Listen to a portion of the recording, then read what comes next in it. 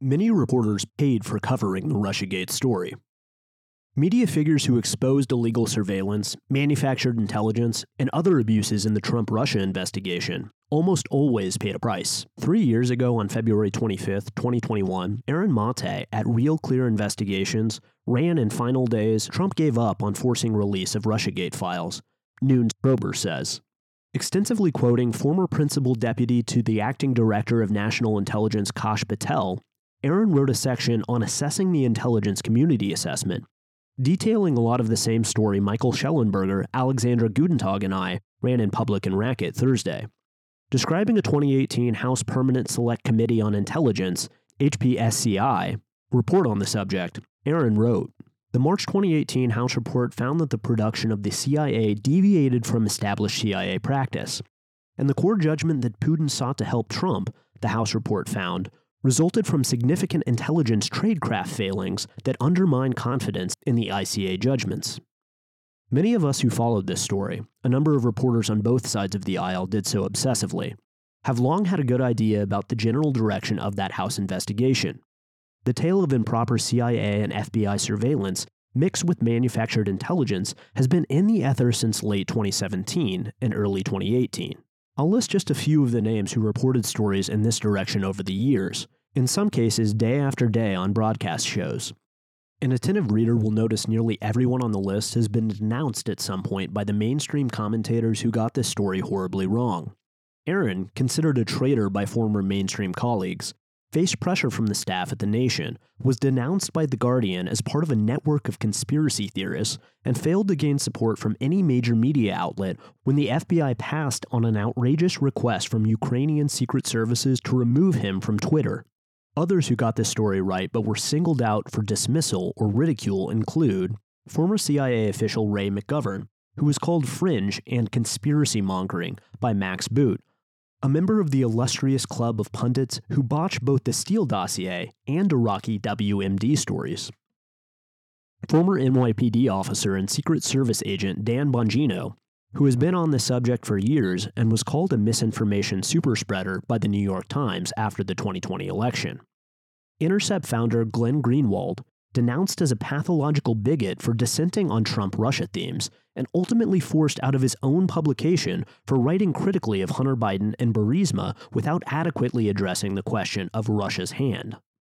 Former CIA operative Larry Johnson, who said years ago that the surveillance campaign began with the GCHQ, Britain's version of the NSA, in 2015, and was among the first to say publicly what our source just told us, that there is intelligence suggesting Maltese professor and supposed Russian asset Joseph Misfud was British intelligence. He's naturally been denounced as a conspiracy theorist. Fox Business host Maria Bartiromo, declared bonkers by the Daily Beast, perhaps the most aggressive promoter of the collusion theory and one of the most dependable producers of factually dubious stories on this subject in the mainstream press landscape. Author Lee Smith, the major chronicler of the HPSCI work, more to come on this, who naturally was ripped for conspiracy theory for publishing a book on the subject. Pulitzer winner Jeff Gerth, who wrote a 24,000-word deconstruction of the Trump-Russia coverage in the Columbia Journalism Review that included a quote from Bob Woodward saying the media needed to walk down the painful road of introspection. He was called a Trump-Russia denialist who can't handle the truth by David Korn of Mother Jones, one of the first people to publish the phony Steele blackmail story. Another Real Clear writer, Paul Sperry, who wrote about CIA Chief John Brennan overruling dissent to create the 2017 Intelligence Community Assessment. Sperry popped up in the Twitter files when the office of California Congressman Adam Schiff, who infamously said he had more than circumstantial evidence of collusion, asked to have Sperry banned. Professor Margot Cleveland of The Federalist and Chuck Ross of The Daily Signal, who both got this right and were both marked unreliable by Pentagon-funded NewsGuard. Former The Hill and current Just the News writer John Solomon, who published a significant amount of the key documents in this matter and was the subject of a poisonous media campaign that crested particularly during the period of the first Trump impeachment. Citizen investigators like the racket-profiled Sleuth's Corner of @Walkafire, @Techno_Fog, @Ryan M 58699-717, @Climate Audit, @Fool_Nelson, and at HMM 57474203. This group, who uncovered the name of the primary subsource of famed British ex-spy Christopher Steele, Igor Danchenko, not only went roundly uncredited, but was immediately accused in the New York Times of putting Danchenko in Russia's sights by Virginia Senator Mark Warner. There are countless others. Even I took more than one whack at this material in the past, among other things listing episodes involving illegal classified leaks as a way of focusing attention on intelligence abuses surrounding the Trump-Russia scandal. I heard the gist of this week's story 6 years ago, but didn't have the details and the multiple people willing to be sources I needed to put something in print. That changed when Michael, Alexandra, and Public got their scoop a few weeks ago. Anyone can go back and read the reports of the figures listed above and piece together pretty much the whole story we ran this week, minus a few conspicuous details. We learned that there were 26 surveillance targets among Trump's aides and associates in the 2016 campaign year, and we were able to use a number of key quotes, including the internal intelligence community analysis that Russia wasn't desperate to avoid a Hillary Clinton presidency after all, but saw her as manageable and reflecting continuity and a relationship they were comfortable with.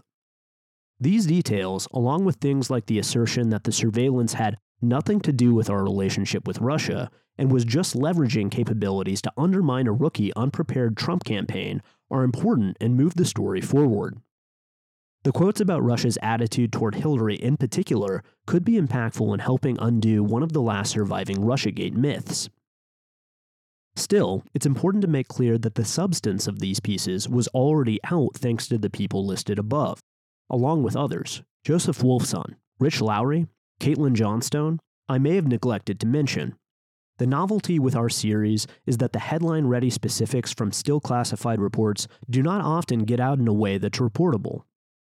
And far from searching for credit, the goal in jumping on TV shows and podcasts and trying to make noise with these stories is to inspire or shame, either will do, other reporters to build on these articles, as we built on 8 years of past reports.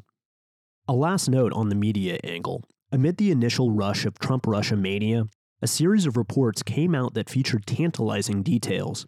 One was Jane Meyer's March 2018 Christopher Steele, the man behind the dossier, which told us about a stream of illicit communications between Trump's team and Moscow that had been intercepted by the GCHQ. The New Yorker piece asserted GCHQ chief Robert Hannigan flew to Washington to brief John Brennan about these details. Brennan already co-signed that story in May of 2017, when he testified in Congress, saying he had been aware of intelligence and information about contacts between Russian officials and U.S. persons that raised concerns that those people were cooperating with the Russians, and that this served as the basis for the FBI investigation to determine whether such collusion occurred. The Guardian's British spies were first to spot Trump's team links with Russia, also told this same basic story. There's considerable overlap between those accounts, the ones we just published, and the reports of the people listed above. In each place, you find the elements of very early intercepts of Trump team conversations captured abroad.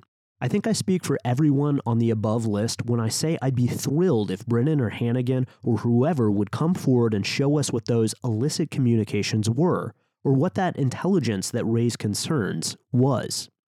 If there's proof all of this was legitimate, we all need to see it.